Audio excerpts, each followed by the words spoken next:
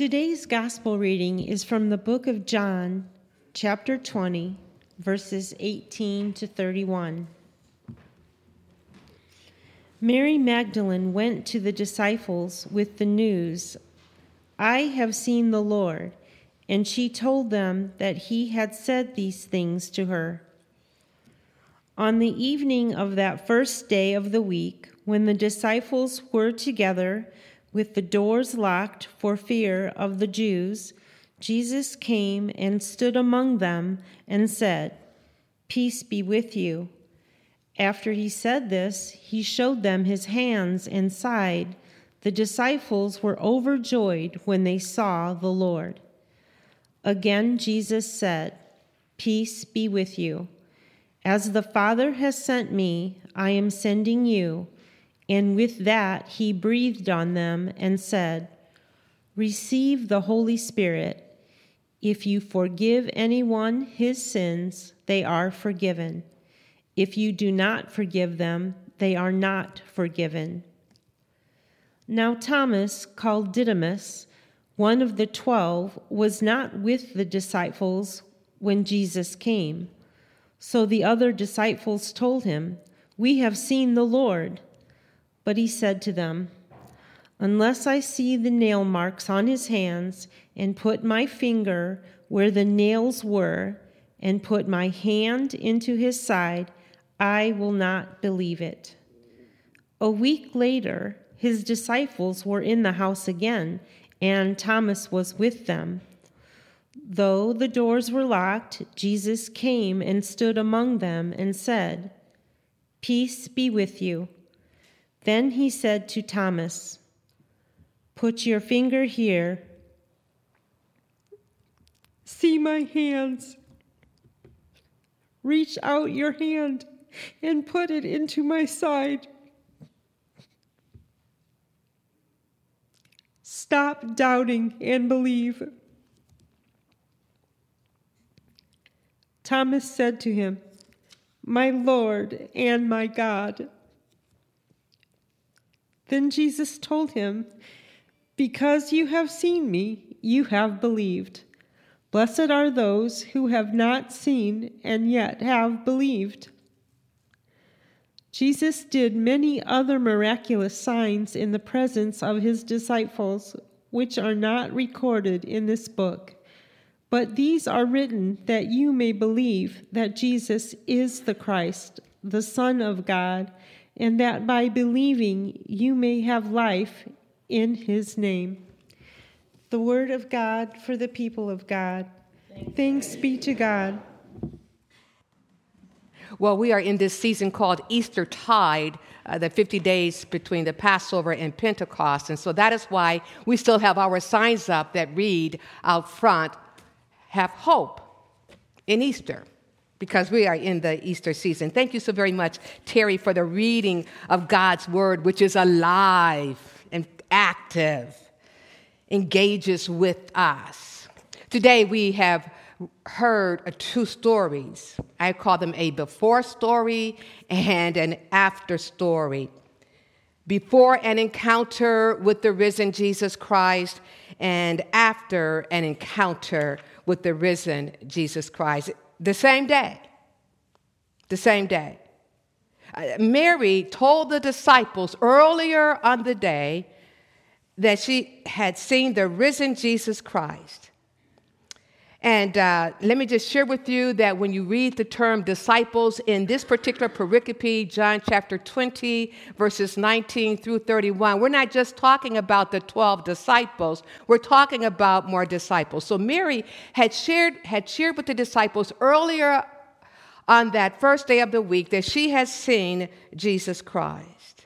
And yet, as we read today's pericope, we find that the disciples are locked behind closed doors because they are afraid. Wow. Some disciples, right?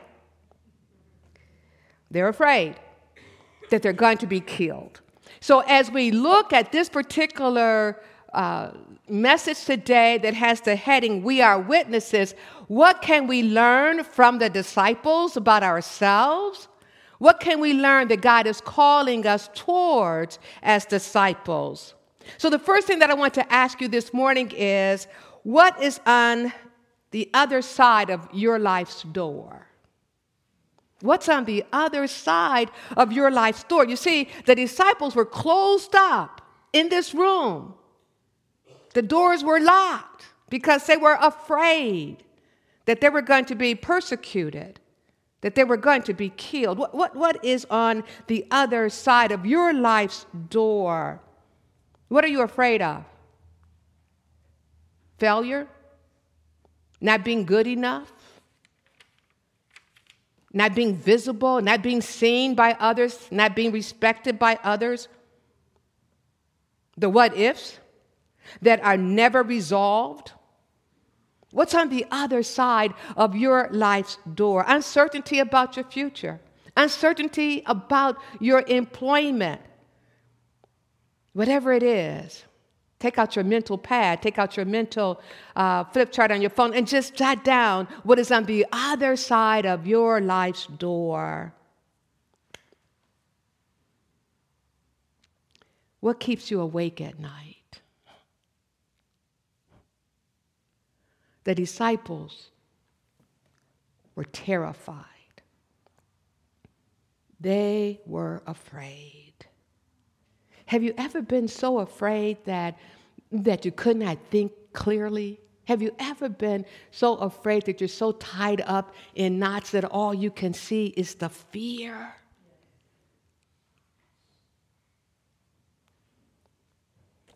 Now, let me just say to you, this is a side note, there is something to say about being a part of a community of faith. That means you don't have to face your fear alone. You don't have to face your uncertainty alone. You have others within the community. In Hebrews chapter 10, verse 25, we read, "Don't stop meeting together with other believers, which some people have gotten into the habit of doing. Instead, encourage each other, especially as you see the day drawing near." When we come together in community, we are reminded that we are not alone on this journey called discipleship. We have to our advantage people who will speak words of life into our lives, words of encouragement into our lives. Yes. We have this community that's together, and yes, they are afraid, but they are together. And this is what's so awesome. And if I had a microphone, which I do, and if I were to walk up and down the aisle, which I won't, to ask you the question, so in the midst of your fear, what happened when you invited Jesus into that moment? Let's look at the text. You have these disciples terrified, and Jesus Christ shows up. Jesus Christ shows up. I'm going to try to get through this message today without being a Jeremiah twin. For those of you who know Jeremiah, he was called the weeping prophet, Terry. Notice when Jesus shows up, he fulfills promises that he had made earlier, especially as recorded in chapters 14 through 17. What he had said to them was that after going away, he would return. Jesus shows up in the midst of this community. And that's found in chapter 14, verses 18 through 19 and verse 28. He promised that his peace would remain with them. John chapter 14, verse 27, and especially John chapter 16, verse 33. He told them that their pain would turn to joy and that it would be complete. You can find that reference to his message, or the reference to that statement is found in John chapter 16, verses 20 through 24. And then he promised that the Spirit would be given to them. And so it is in the Gospel of John that the Holy Spirit is given to the disciples to equip them for their work in John chapter 20, verses 19 through 31. And because of that Holy Spirit, because of the Holy Spirit coming to them, they would be empowered to testify, to bear witness on Jesus Christ's behalf. Wow. Isn't that what you've discovered? That when you are terrified, when you are afraid, when you see whatever it is that has caused you to be paralyzed, that when you pause and when you invite Jesus Christ to be in dialogue with you, that fear, that terrification, that you're being terrified, I think I made up a word, diminishes and is removed. Now, let me quickly say to you, as we look at the latter part of John chapter 20, we see that Thomas says to the disciples, unless I see some things, I'm not going to believe. Now, we know that Thomas has been called the doubting Thomas, but last year, when the Reverend Dr. David Schramm came and preached at this church, he helped us to understand it's not about Thomas being doubtful. I want you to think back to what the disciples' response had been to Mary. She told them, I've seen the Lord. And they didn't believe her. And it was not until Jesus Christ showed up in their midst, they saw him. It was not until they saw him did they believe. It was not until they saw the nail prints, the scars, did they believe him. So Thomas and the disciples had something in common, right? Yes, they did. So Thomas encounters Jesus. And after Thomas sees Jesus' wounds, Thomas echoes the word of faith.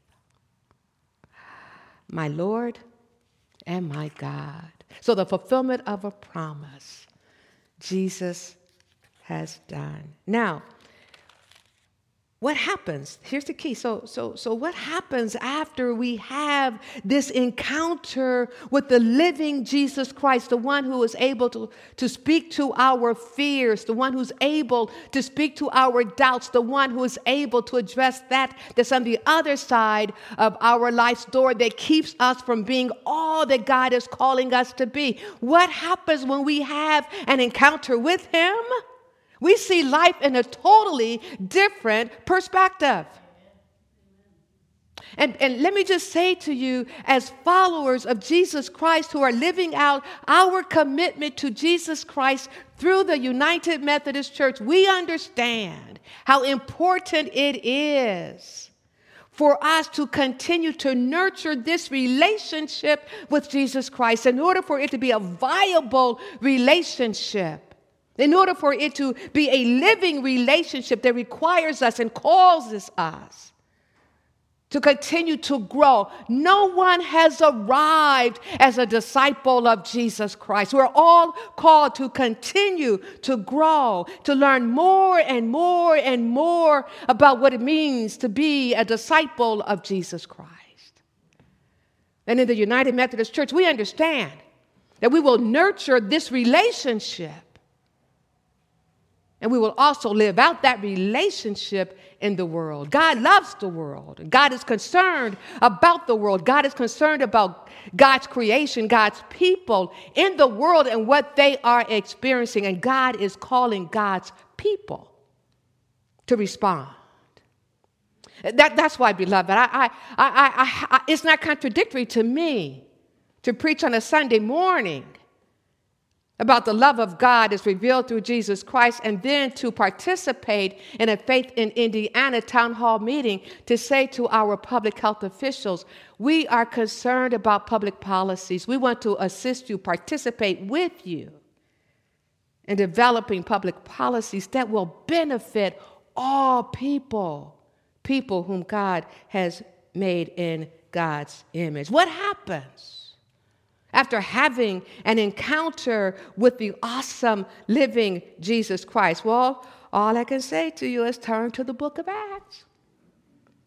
Turn to the book of Acts. Because you see, keep in mind, as you're turning in your minds, as you're turning on your Bible apps, as you're turning with your Bibles in hand, keep in mind that Jesus told the disciples in John, as the Father sent me, so I am sending you.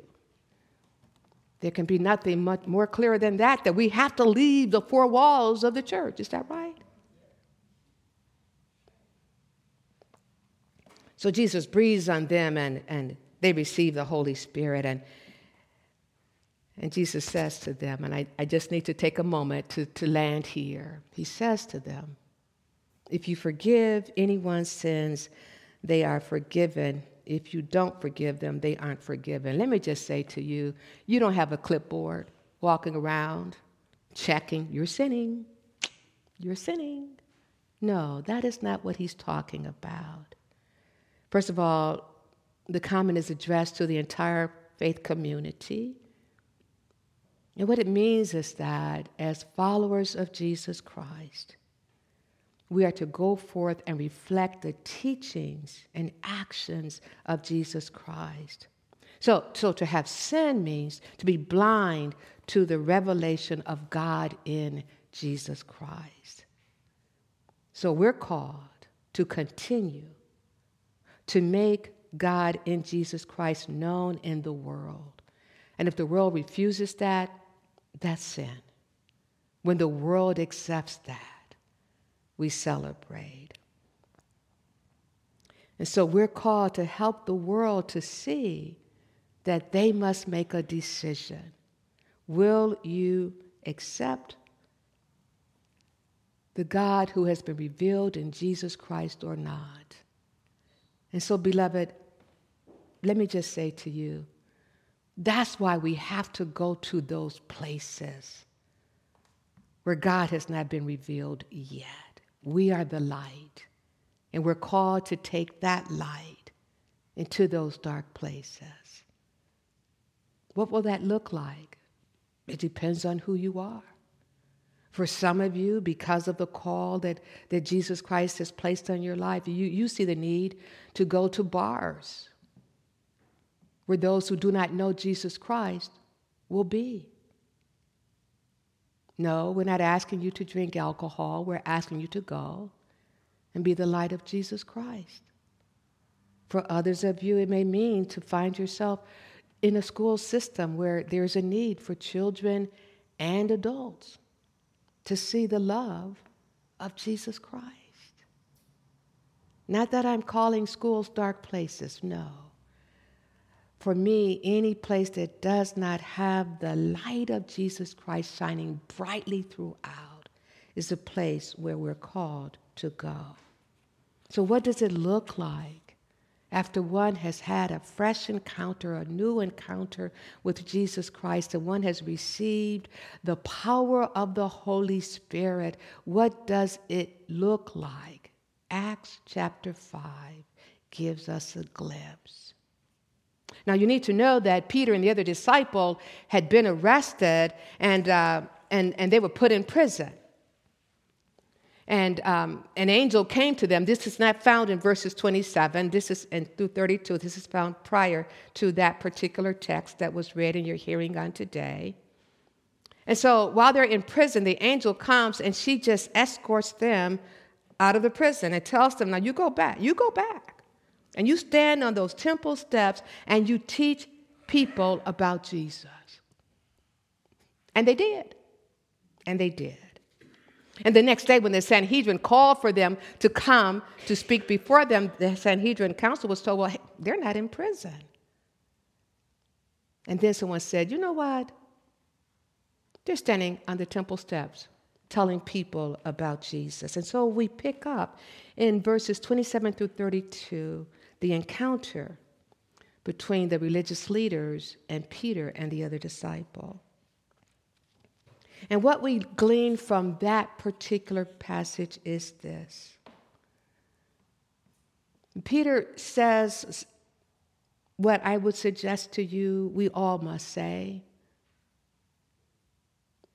as followers of Jesus Christ, who will take the light out into the world, to those places where there are people who may not know Jesus Christ yet.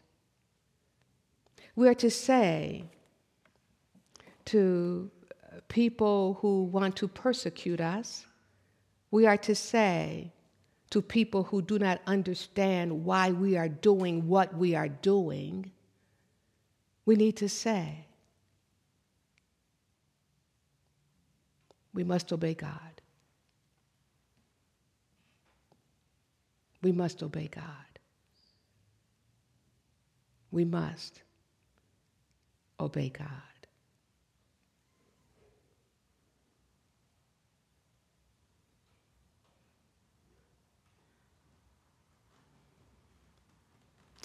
Evangel Heights Church family and friends, I'm excited about serving as your pastor for several reasons. The first reason is because I believe as a community of faith, you long and you strive to be the church whom Jesus Christ is calling you to be. How thankful I am for the rich history that you've had. And yet you know that we can no longer continue to live in the past, but that God is calling us to move forward into the unknown where God is leading us. Secondly, I'm thankful to be serving as your pastor because you believe in the power of prayer.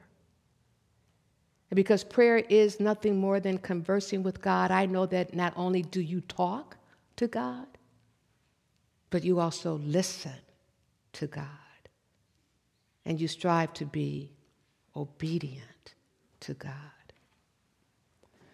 Finally, the third reason why I'm thankful to serve as your pastor at this time in your church's history is because, like you, I'm looking forward to God doing a new thing with and through this community of faith and this pastor. The scripture is very clear. Eye has not seen, nor has ear heard, nor has it entered into the hearts of man all that God has for those who love God. I believe you love God. The God is revealed through Jesus Christ. I believe you long to be the church that God is calling you to be at this time in your church's history. And that's why we had the vision workshop on yesterday, and that's why we will continue to do visioning work. I believe that you, like your pastor, you're longing for and desiring to discover what God has next for us as God's witnesses through Jesus Christ.